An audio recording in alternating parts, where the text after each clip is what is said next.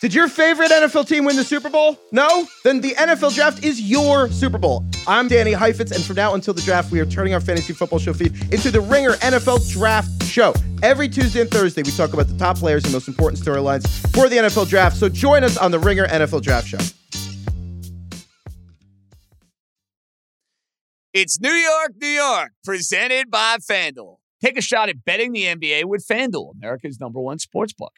Right now, you can check out the new and improved Parlay Hub, filter by odds, sport, and bet type to easily find the most popular parlays and same-game parlays all on one page. Plus, start betting on the Explore page and the Pulse and bet live same-game parlays for every NBA game. So download the app today and bet with FanDuel, official partner of the NBA. The Ringer is committed to responsible gaming. Please visit rg-help.com to learn more about the resources and helplines available and listen to the end of the episode for additional details. Must be 21 plus and present in select states. Gambling problem? Call 1-800-GAMBLER or visit rg-help.com. This episode is brought to you by Viore. I love sports. I know you do too. I also know that lots of you exercise, but if you're like me and my wife, the beloved sports gal, you're sick and tired of ugly, uncomfortable workout gear. Especially, I do a lot of walking. I walk around LA. I make calls. I listen to podcasts. Here are 2 words that will change everything. Viore Clothing, a line of activewear that is unbelievable.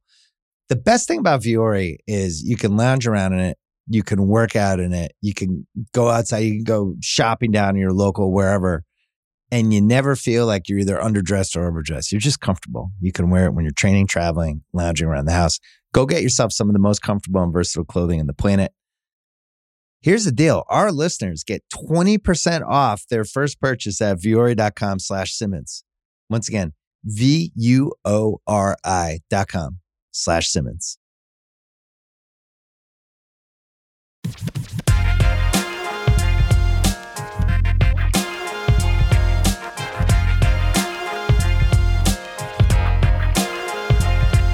Let's roll, baby. Welcome in. It is a Wednesday edition of New York, New York with yours truly, JJ Jastrzemski, rocking and rolling right here on the Ringer Podcast Network. And we had a nice Tuesday of baseball. I can't say this enough. I can't stress this enough. The pitch clock is amazing. For those of you who don't like it, take a freaking hike. I'm not going to use foul language. I'm not in that sort of mood. But the Met game today dragged. It still was over in 3 hours. The Yankee game started at 6 o'clock. The Yankee game was basically over at halftime of the Hawk-Miami NBA playing game, for goodness sakes. Amazing. Great, high-quality pace of play, which is what baseball has needed for a long, long time. And this is where I want to start. I know Garrett Cole was sensational in his first 2 starts wearing a New York Yankee uniform in 2023. I would say that today, more so than start number 1, more so than even the game in which he outdueled Aaron Nola on Wednesday afternoon, this game actually impressed me the most so far this season. What do I mean by that? Garrett Cole gives up 2 runs in the first inning.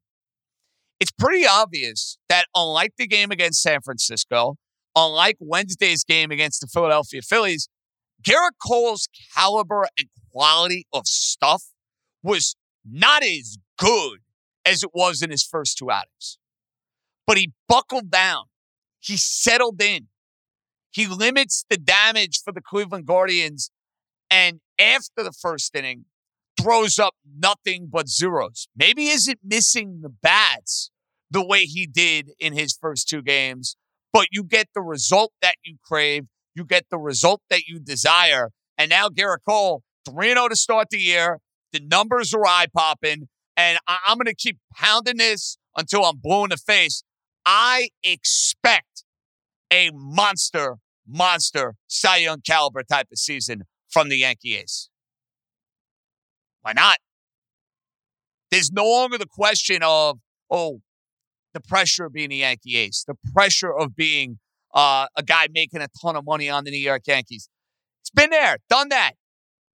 He was able to overcome the adversity of the Red Sox playing game in the wild card to go and have a marvelous 2022 postseason. I think Garrett Cole, who's been a good Yankee, is about to take it to another level. And the first 3 starts of the year, there is a whole lot to like. And I might get myself in a little bit of trouble with this one, but you know what? I like to get myself in a little bit of trouble.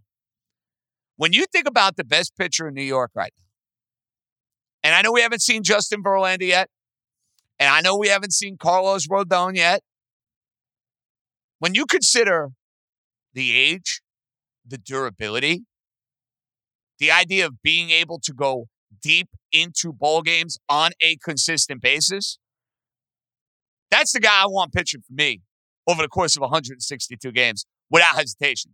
Garrett Cole. I mean, compare what you saw from Cole tonight to what you even saw from Scherzer 48 hours ago. And look, I think Scherzer's going to be fine.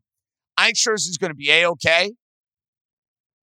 The idea that Max Scherzer is going to be pounding his chest, and he wasn't. So I don't want to blame Scherzer on this. But the idea that anybody on Scherzer's behalf, I should rephrase, because I'm not trying to get on Max. Max was actually very self-critical of himself after the ball game. That start, 5 shutout innings against the San Diego Padres is something you should feel good about. Please. Got through 96 pitches in 5 innings. And if that's the version of Max Scherzer that you're going to get for the New York Mets over the course of this year, the Mets are in big trouble.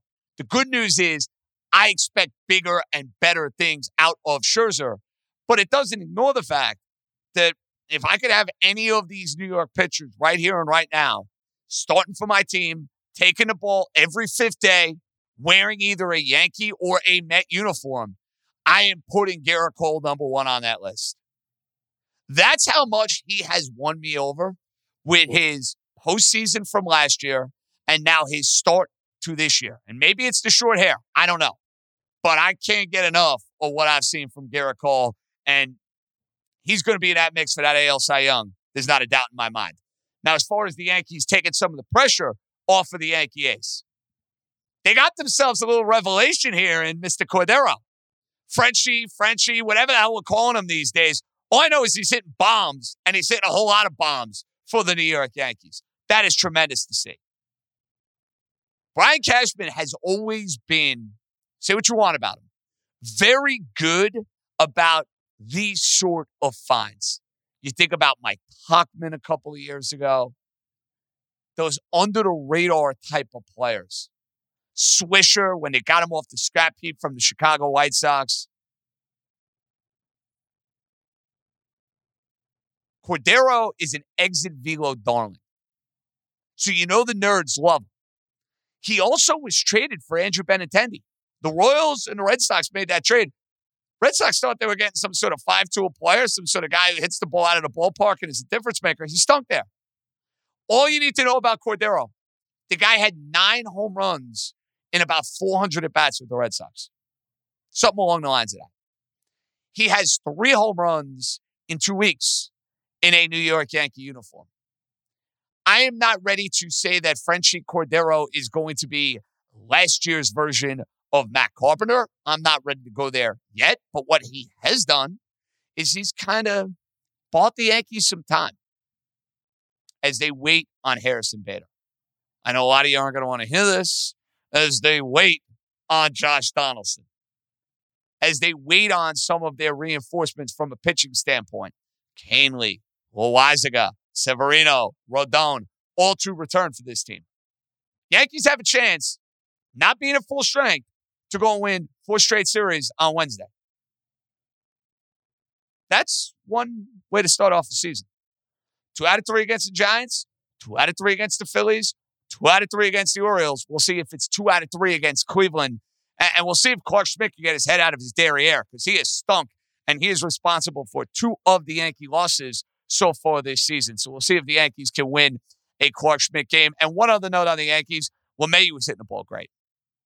And the biggest thing for the Yankees with LeMahieu is they need him healthy at the end of the year. Whatever they need to do to kind of maintain his version of DJ LeMahieu is super important for the Yankees. He's versatile. He's hitting the ball hard. The guy's a gamer. The guy's a winner. He provides something that they don't have a ton of throughout their lineup. Yankees have got to find a way to keep DJ LeMahieu on the field. And so far, he's hitting the snot out of the ball. So that's nice to see. Now, we get to the Mets from Tuesday. And I know I kind of threw some shade at Max Scherzer's 5 shutout innings on Monday night and the Mets winning that game against the Padres. Good win. They came through with the bats. They got a little fortunate luck with a couple of those swinging bunts and then the actual bunt down that third base line. Maybe a bonus is in order for the groundskeeper. But the good vibes of Monday immediately disappeared on Tuesday, right out of the gate in the first inning of the game.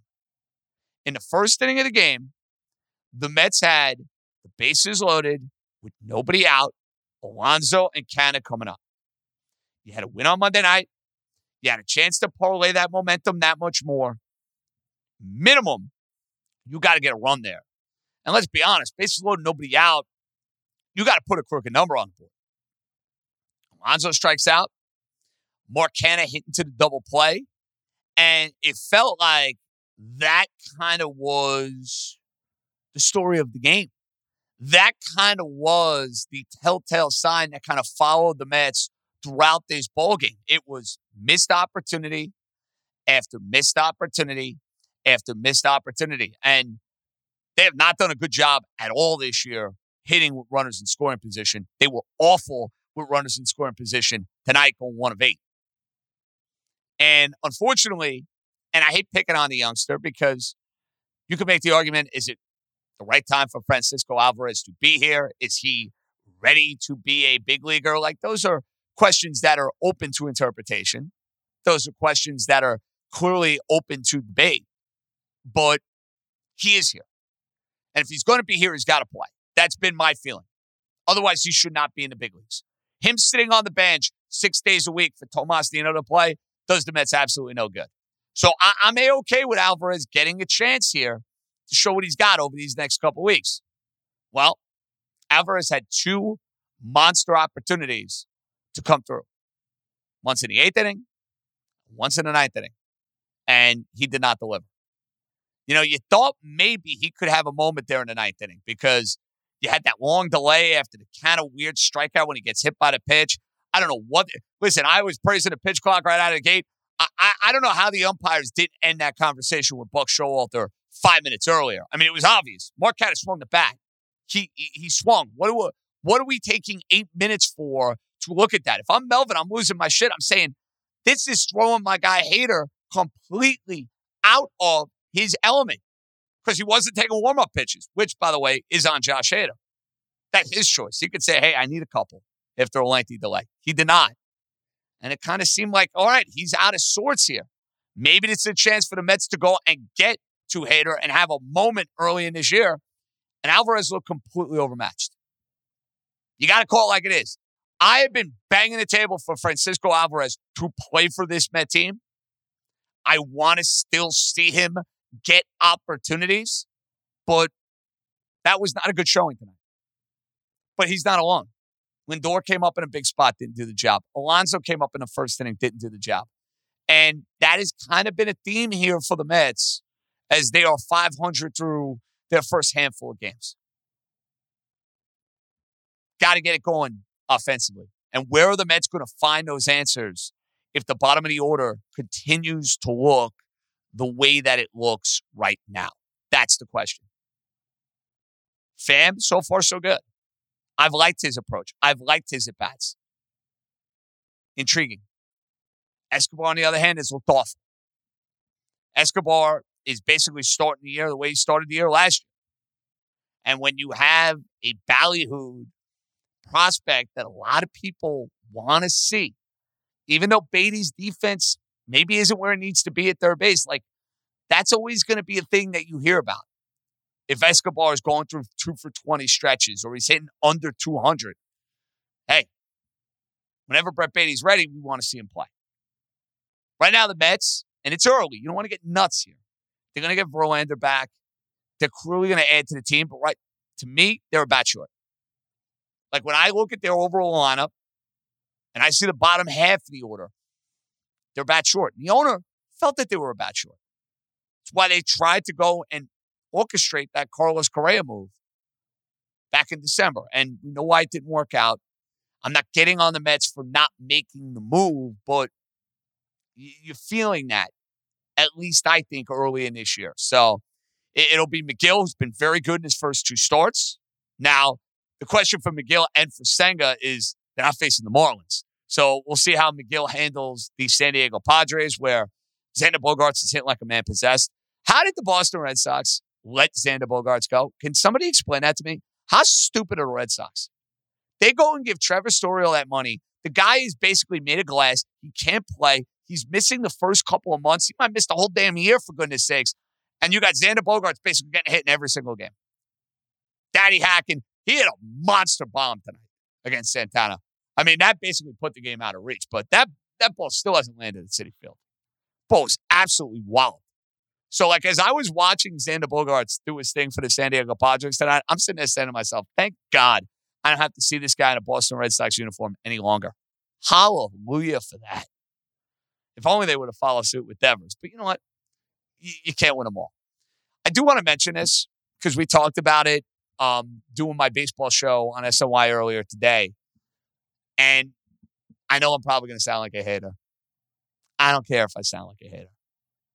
I am not getting worked up over Tampa Bay winning their first, 11 games to start off the year. It's commendable. Don't get me wrong. It's something we have not seen in the modern era to this extreme, where you're basically starting off a year, you're comparing the Rays to teams from the late 1800s, for goodness sakes. But why am I throwing a little cold water on it? Have you seen who Tampa Bay has played in this stretch? Do yourself a favor. And Tampa Bay is a good team. Tampa Bay is always a thorn in the New York Yankees side. So that's not going to change. My feelings towards that was the case regardless. But here's who Tampa's beaten. Detroit, they stink. The Nationals, they stink.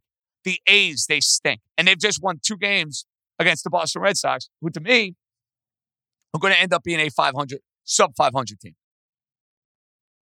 Let's cool the Jets a little bit with Tampa. A little bit. They're a good team. They're going to win north of 90 games. They're going to probably find their way to the playoffs. But let's cool the Jets a little. Before we hit the outstanding UConn head coach, Dan Hurley, and we'll wrap this up. We're going to do a lot of calls on Thursday. I wanted to ask me anything. Knicks, Rangers, the football, the baseball, Vegas, golf, life. At 917-382-1151, we will have a monster Ask Me Anything right before the start of the playoffs. So I want to rip a lot of calls on the final night of the NHL regular season. But it looks like a couple of things are in play here. Number one, I was talking to Begley earlier today. We love Ian. Ian is top notch. To me, he is as well connected with the Knicks as anybody because he's been there forever. He's got all the relationships. And I asked him, I said, you think Randle is going to play game 1? The sense I got from Begley, he's going to play in game 1. My fear with Julius Randle, though, in this series, quality bigs for Cleveland, and you know it's going to be in the back of his mind. The postseason 2 years ago against Atlanta, which was a shit show. You know Randle, as competitive and as fiery as he is mindful of that. I don't need Julius forcing the issue in this series. He's good enough to play. I'm going to trust him on that. He's an all-NBA guy. He's earned that right. Who am I to go and be a doctor and say, oh, you're not playing? Well, you are playing. But what I beg of Julius Randle, I beg of Julius Randle, please, you don't have to be the hero in every moment that you were on the court against this Cleveland team. Trust your teammates. And for the Knickerbockers, at the end of these games, if they're tight, the guy you want making the basketball decision is Jalen Brunson, the point guard that you brought in that has been, to me, the biggest game changer in the Knicks from this year to last year where they fell short of the postseason. Let Brunson go and be the guy to go and make those decisions. That is what I beg of Julius Randle, because we've seen it with Julius losing his temper at times. We've also seen the hero ball aspect that has been problematic from that standpoint. Okay. The other element that I'm watching as we start off this postseason, we're going to have a lot more on Thursday. Knicks, Cavaliers, the official pick. Nets, Sixers, the official pick. This is a fun little series for Mikal Bridges. Look, I don't think the Nets have a chance in hell winning this series. And I'm not trying to be a hater. I'm really not trying to be a jerk. I promise you I'm not.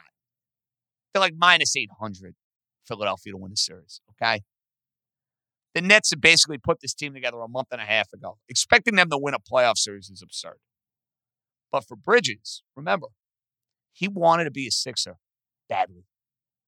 He is a Philly guy, went to Nova, had great success at Nova. Now, he gets to play where he played his college ball Saturday at 1 o'clock. Right when I'm getting off that golf course. Hopefully, with not as many three putts as I had at Marine Park on Monday, might I add. But when I'm getting off that golf course on Saturday, I am very intrigued to see how Mikal Bridges is going to fare in his old college arena. He's going to get opportunities. He's played great. Let's call it like it is. Mikal Bridges, since putting on a Brooklyn Nets uniform, played like an all-star caliber player. He's getting looks and he's getting opportunities that he wasn't necessarily getting with Phoenix. When you had Devin Booker on that team, when you had Chris Paul on that team. He gets a chance to go and have himself, a couple of moments in the postseason that can only up his bankroll, whether that is with Brooklyn as a big part of their rebuild and where they're moving forward as an organization, or playing somewhere else. It's amazing. Those Nova guys from Jay Wright's team have really turned into good NBA players. You know how I feel about Brunson? Bridges is fantastic. Josh Hart is the perfect guy to be coming off the bench for a winning team. And what a difference he has made in New York Knickerbockers. Well, you see why Jay Wright won 2 national championships. Because of guys like that.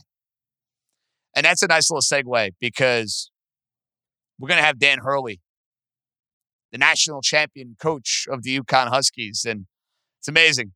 Normally, a UConn title would make me sick to my stomach, but I'm not going to lie. I got a soft spot for Coach. I like Coach. He's been good to me. He's a good guy. It's a great story. So when they ended up winning, I was like, you know what? Good for Coach Hurley. We go way back. I mean, way back. I did Midnight Madness for them. I was like 23. I mean, I was right out of college. It was right after I won the radio contest at FAN at the time. And that could have been a situation where the coach couldn't have, he could have been a total schmuck. Let's be honest. 22-year-old kid. Who the hell are you? Why are you doing my Midnight Madness? Wasn't like that at all. It's great. Gave me access from the get-go. And he was there, I think, like 2 years at Wagner. Nobody wins at Wagner. He had Wagner going into Pittsburgh, beating Pittsburgh when they were nationally ranked. And then, the rest is kind of history. Rhode Island goes to the NCAA tournament, beats Trae Young, and now has headed to the UConn legacy where they're rolling in the Big East. And my alma mater, I want to mention this too. Most of you don't care about this. My alma mater is so freaking lost on what they are doing with Adam Weitzman and what they are doing with NIL. I don't know why there is this fracture with their number one donor. You need NIL in college now. This goes for any freaking program. I don't care who you are. You need it, or you are not going to be able to get the best of the best of the best. And I saw that story today. It pissed me off. That is unacceptable from Syracuse University. I don't know if that's a chancellor. I don't know if that's Wildak, the athletic director. Pathetic. Get with the freaking times or you're going to be left in the cold. Like Syracuse has been 3 of the last 4 years in the NCAA tournament. Left in the cold. I can't handle that. So I, as someone who is a Syracuse alum who sees something like that, is going to speak out. That's what needs to be done. Remember, we got a big Ask Me Anything coming up on Thursday. Love that I'm trying to get my days straight. They're kind of all over the place right now. But on Thursday, we will have a monster Ask Me Anything Knicks, Nets, Yankees, Mets. Football, you want to weigh in on that. The hockey, you want to weigh in on that. And then we could get personal, too. Vegas, golf. What I'm watching a lot these days, by the way. I'm watching a lot. I got to catch up on Succession. I avoided all the spoilers, by the way. I'm on the second episode right now. You people who tweet these spoilers, I hate you. I freaking hate all of you. Like, keep it to yourself. Keep it in your damn group chats. These people, I gotta tweet out about what happened on the TV show. It's not a sporting event. There's no reason that, imagine me, Sopranos. Oh my God, what happened? Shut up. I see this shit. It drives me insane. Now, listen, I can't watch TV shows as scheduled. I'm too busy. I'm not going to lie. We do our show on Sunday. I'm doing television on Sunday. I got to have some family time on Sunday. I don't have time to watch the show when it airs live. And guess what? I'm not going to have time to watch any of these shows because I'm going to have no life now for the next 8 weeks, which is great. Yankees, Mets, Knicks, Nets, Rangers, Devils, the whole freaking deal. So do me a favor. If you are one of the 46,000 that follow me, I shouldn't even say that. That was a little bit of a humble brag, but forget about that. If you were one of the 2,000 I follow, that would have been a better way to phrase it. I gave you way too much, a little bit of a shameless plug on my Twitter account. But for those that I follow, please text me in a day or two. I'd love to talk about these shows. Do not spoil them for me. Do not spoil Ted Lasso. Do not spoil Succession. Do not spoil them. I want to enjoy them. Please. I beg. I beg. All right, let's take one quick call, and then we'll hear from Coach Hurley. What's up, JJ? Tom from Massapequa. It's not a sports call, but I don't know if you've been watching season 4 of Succession yet, but if you've been keeping up, the last episode this Sunday was fucking insane. And I'm just hyped up. I know we can't do any spoilers, but this is the best season yet, probably. And I'd like to just hear if you're watching. All right. Tom, I appreciate what you just did there. Thank you. Thank you. Thank you. And by the way, it just goes to show you I have no idea what the calls are going to be because I went on this unprompted, unprovoked rant on television etiquette. And I appreciate that my guy, Tommy in Massapequa, asked me, am I into season 4? Am I caught up? You could say the episode's insane. That's great. Don't give me the nuts and freaking bolts on Instagram, on Twitter, on TikTok, and any of that stuff you use. Don't do it. Let it freaking marinate at least a week. Please. So thank you, Tom. I commend you. And for those of you who are Succession fans, I hope that by the time we have a conversation on Thursday night, I will be caught up and I see what is apparently the most insane episode in the history of the show. Stefan, would you agree? You're a big Succession guy. You went to the premiere. You were, hobnobbing with all the elites and Cousin Greg and whatnot. Would you say this has been the best start to a Succession that you can remember? I don't know if I would go that far as this being the best Succession start, but I will say this last episode, man, it threw you for a loop, bro. Threw me for a loop. I can't lie. This last episode threw me for a loop, Jay. Well, listen, I am looking forward to having a very spirited conversation with you after, of course, I watch the episode. Please. And I don't have to worry about Stefan with this because he's a man of honor. Some of you out there, I'm not so sure if you're men and women of honor. No spoilers. That's right. No spoilers, please. For my health, my well-being. All right. I'm fired up about this. The coach of the national champion UConn Huskies and my pal from the Wagner College days, Dan Hurley, is up next. This episode is brought to you by Atlassian. Atlassian software like Jira, Confluence, and Trello help power global collaboration for all teams so they can accomplish everything that's impossible alone. Because individually we're great, but together we're so much better. Learn how to unleash the potential of your team at Atlassian.com. Atlassian.com. SSIAN.com. Atlassian. Tap the banner or visit this episode's page to learn more. This episode is brought to you by Viore. I love sports. I know you do too. I also know that lots of you exercise, but if you're like me and my wife, the beloved sports gal, you're sick and tired of ugly, uncomfortable workout gear. Especially, I do a lot of walking. I walk around LA. I make calls. I listen to podcasts. Here are 2 words that will change everything. Viore Clothing, a line of activewear that is unbelievable. The best thing about Viore is you can lounge around in it. You can work out in it. You can go outside. You can go shopping down in your local wherever.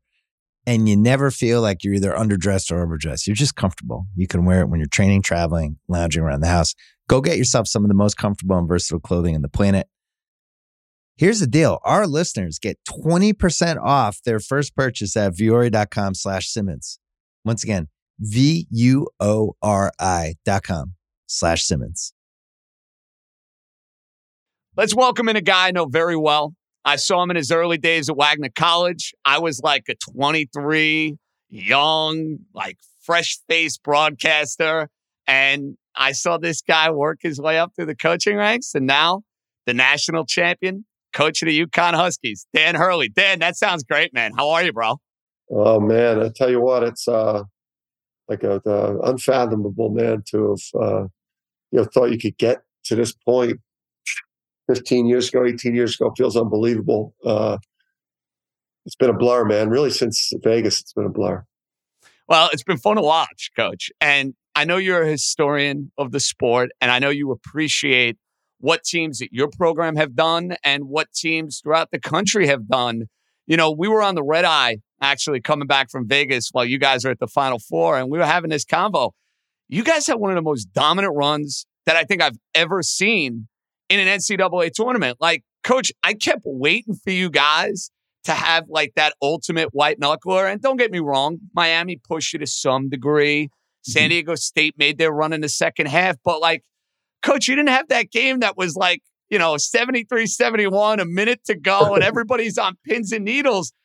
You look back on it now, does it hit home to you how dominant you guys were throughout the month of March?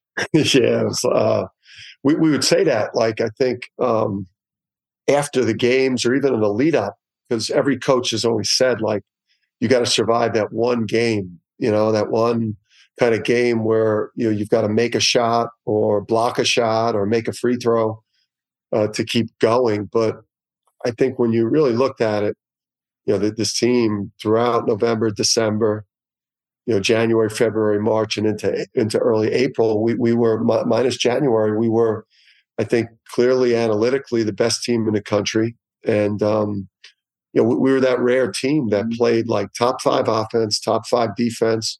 We were one of the best rebounding teams, and we played harder than anyone that we played against for the most part. So you mentioned the nerds that I reference all the time, Coach, those Ken Pom numbers. It's probably crazy thinking about when you started at Wagner to then going to Rhode Island. And now, of course, you're at UConn. And it's becoming more a part of the vernacular. 10, 15 years ago, I'm Ken what? What's this Ken Pom stuff? Now, I'm filling out a bracket. Man, you got to be top 10. You got to be top 10 offensive defense for me to like you. You guys were the darlings of the nerds all year.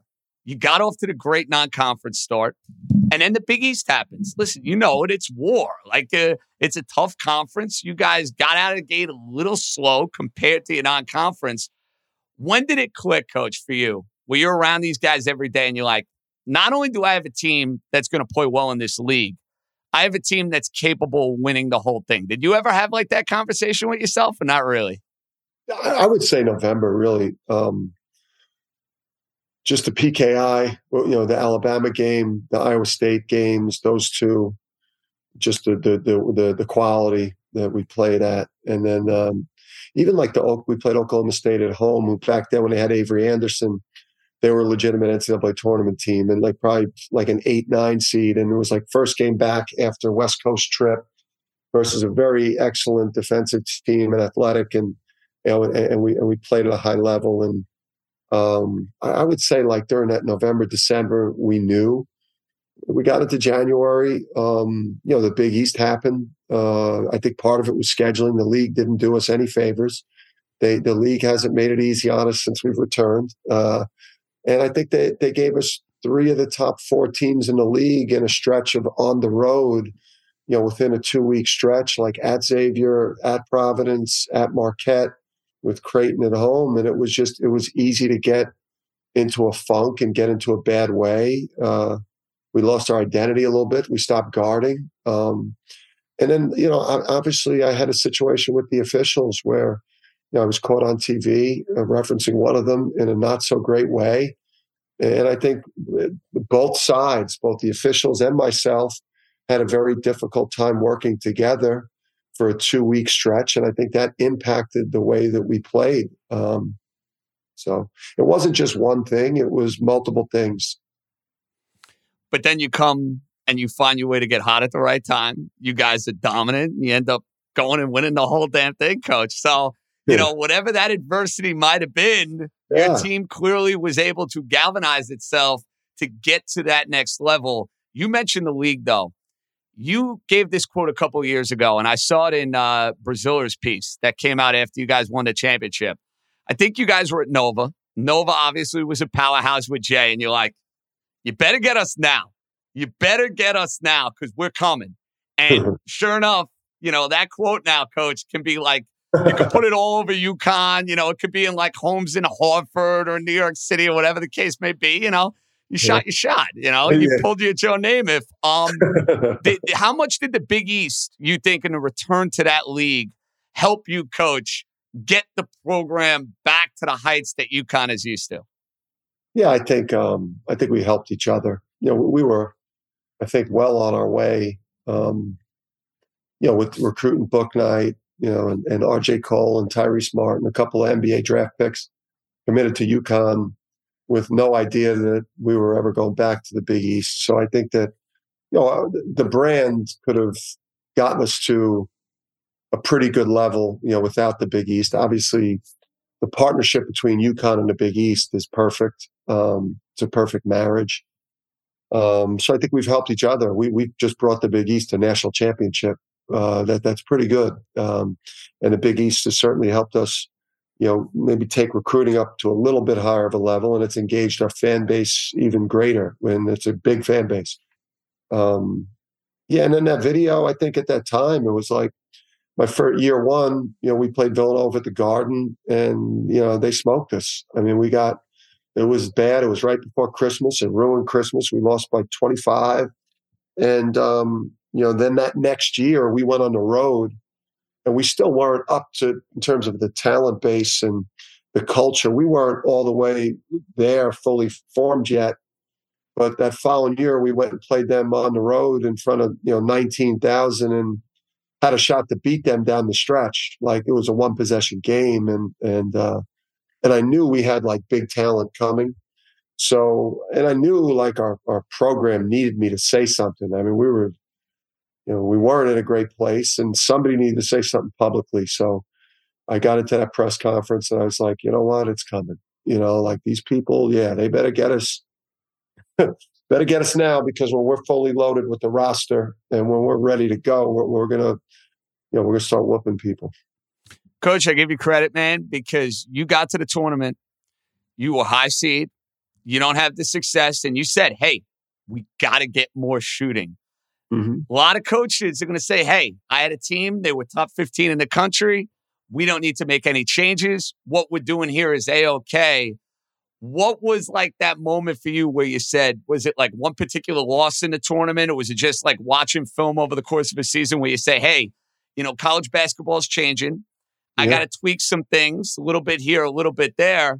And then all of a sudden you have great results. What led to that change for you?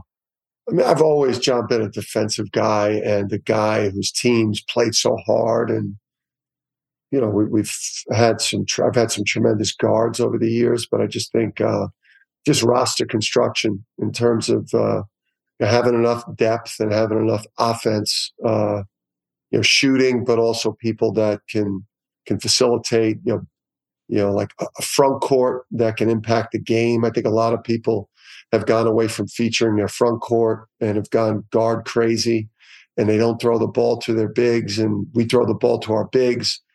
We're not just strictly ball screen reliant like a lot of people are. I think, losing last year to New Mexico State and just not having a team that could go on runs and go on spurts because we just didn't have enough offensive firepower. And I think coming out of this year, I think that there's a lot of things that we're going to try to replicate, but there's some places that we also still need to get better, where we can improve on this year's team.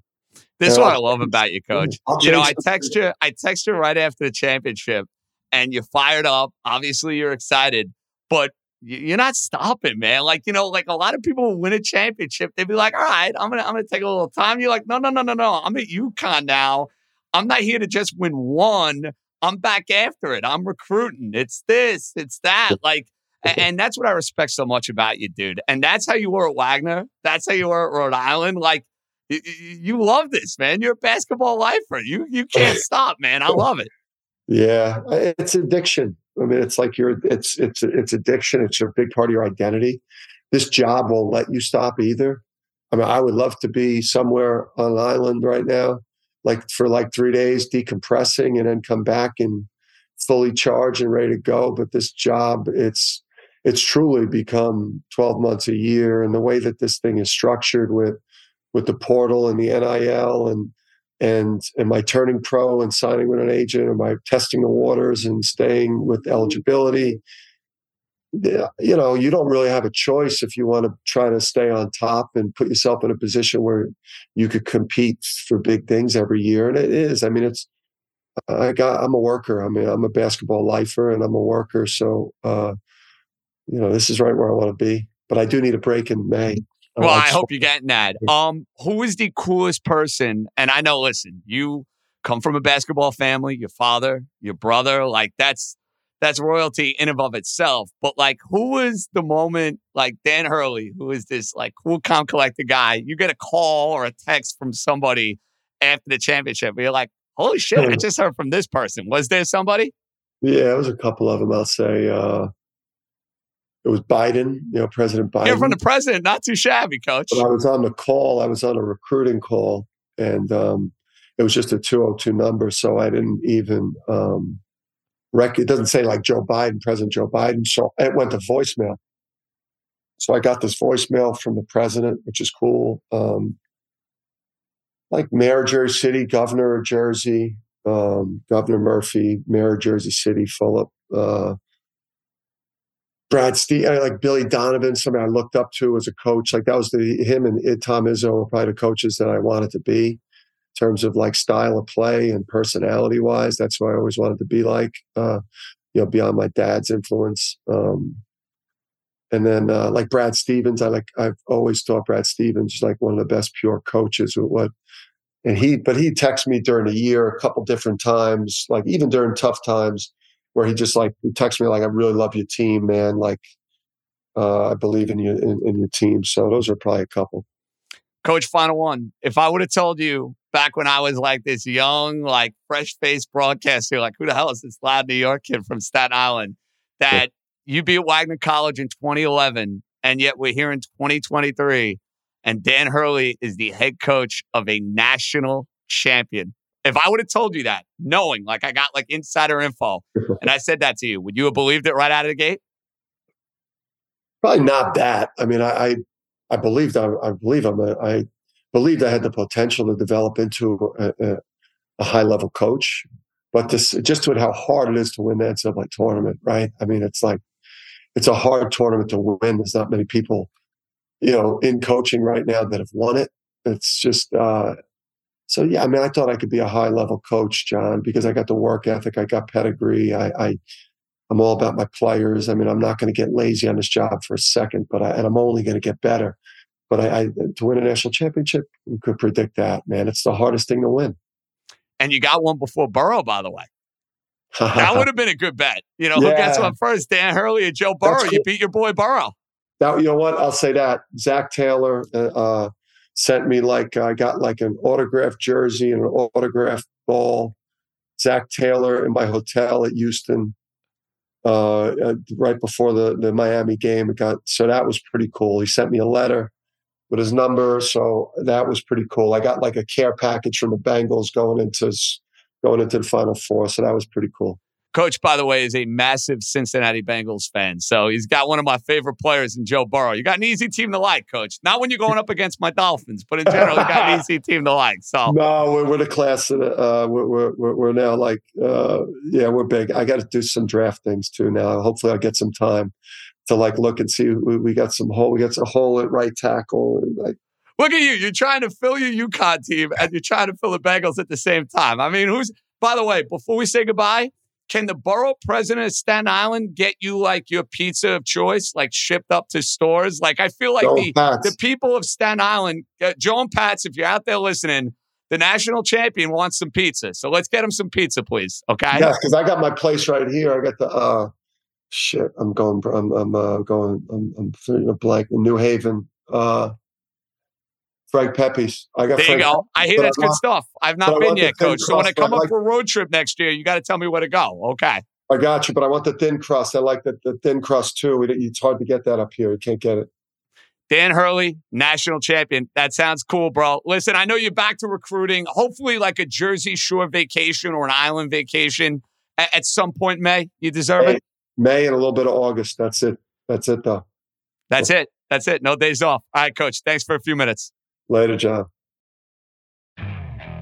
Okay, picture this. It's Friday afternoon when a thought hits you. I can spend another weekend doing the same old whatever, or I can hop into my all-new Hyundai Santa Fe and hit the road. With available H-Track all-wheel drive and 3-row seating, my whole family can head deep into the wild. Conquer the weekend in the all-new Hyundai Santa Fe. Visit HyundaiUSA.com or call 562-314-4603 for more details. Hyundai, there's joy in every journey. Pretty wild that, you win the national championship and 2 days later, there's no rest for the Leary in college basketball. And that's what Hurley texted me last week. He's like, man, I'm recruiting. I'm doing this. I'm doing NIL. It doesn't end for these guys. You want to be in the game. You want to be at the top of your game. That's what you got to be doing. Right now, as we tape this, the Lakers are down 15 to the Timberwolves. I said on East Coast Bias, a Miami Laker moneyline parlay was the ultimate sucker play. Could not have been a more sucker play. So now the Lakers are going to have to win if it holds. We'll see if they end up coming back. What a pathetic performance by Miami. And I loved Atlanta today. Miami had no right being 5-point favorites over anybody with the way they've played this year. In a playoff game, no thank you. I grabbed those 5 with Atlanta. I didn't think twice. Now, as far as the games tomorrow, I like New Orleans. I just think it's going to be a little overwhelming, no pun intended, for the Oklahoma City Thunder. New Orleans, experience playing in this play-in, been there, done that. I think they win comfortably. And I think Chicago is going to be live against Toronto. I know it's public. I know everybody in the world is on Chicago with the way they finished up the year. A little revenge game angle for DeMar DeRozan in the play-in. I will be on Chicago and New Orleans in both playing games tomorrow in the NBA. And in case you're wondering about an opening line, there is one for Brooklyn and Philadelphia, and there is one for the Knicks and the Cavaliers. Knicks, 6-point dogs in Cleveland. Brooklyn, 8.5-point dogs in Philly. Sacramento, 1.5-point favorite against the Warriors. I'm looking forward to that game Saturday night. That's going to be a fun environment. They haven't had a playoff game there in forever. I am very intrigued to see Sacramento throughout this NBA postseason. And I'm seeing Boston favored by 7.5 against the Atlanta Hawks. So a lot of NBA lines coming out as the postseason field officially finalizes. Jeff Money, you will finalize what we are doing here on a Wednesday show. The floor is yours, sir. What do we got? What up, JJ? Jeff Money here with a handicapper pictures. Before Wednesday the 12th, I got 4 games. We got 2 NBA games and 2 Major League Baseball that started out. In the NBA, the elimination games, the playing games. Money play, I'm going to go with the Thunder, Oklahoma City Thunder, plus the 5.5 over the New Orleans Pelicans. I'm going to take the Toronto Raptors minus the 5 over the Chicago Bulls. In baseball, afternoon play, I'm going to take the New York Mets minus the 105 over the San Diego Padres. And I'm going to go with the Tampa Bay Rays minus the 135 over the Boston Red Sox. Again, 4 plays.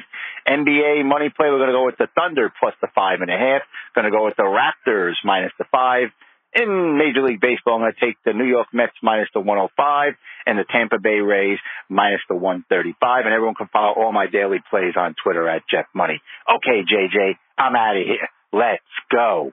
Let's go, Jeff Money. We are heads up in both NBA games. You're rolling with Toronto. I'm rolling with Chicago. You're rolling with OKC, who's one of the best teams against the spread all year. And I will be rolling with the New Orleans Pelicans. I do like your Met play tomorrow. McGill on the mound against Snell. Line moving against the Padres. I like that logic. So I'll give you an A there for the Met grade. And listen, if you've been betting Tampa Bay every single day, you've been making money. Sooner or later, this win streak's got to come to an end, though. I feel like I actually might bet the Red Sox tomorrow with Sale on the mound because Tampa's got to lose eventually, right? Got to lose eventually. Crazy start to the year. But again, some perspective. Look at their ledger and who they've played to start off this year. And find me a team that's finishing over 500. It's impressive. They're a good team, but perspective. We like that around here. We will have a loaded Thursday pod. We're working on a big Knicks spot right before the Knicks Cavaliers series. Remember, we'll have an Ask Me Anything. Sports, non-sports, you name it. For the voicemail line at 917-382-1151. I expect them to get wacky. I hope they're off the beaten path. We'll have a ton of fun there. Good job by Stefan. I want to thank Coach Dan Hurley for stopping by. We will chat to everybody Thursday night after the Yankees and the Minnesota Twins. JJ, signing off. Enjoy your Wednesday. Be good, everybody.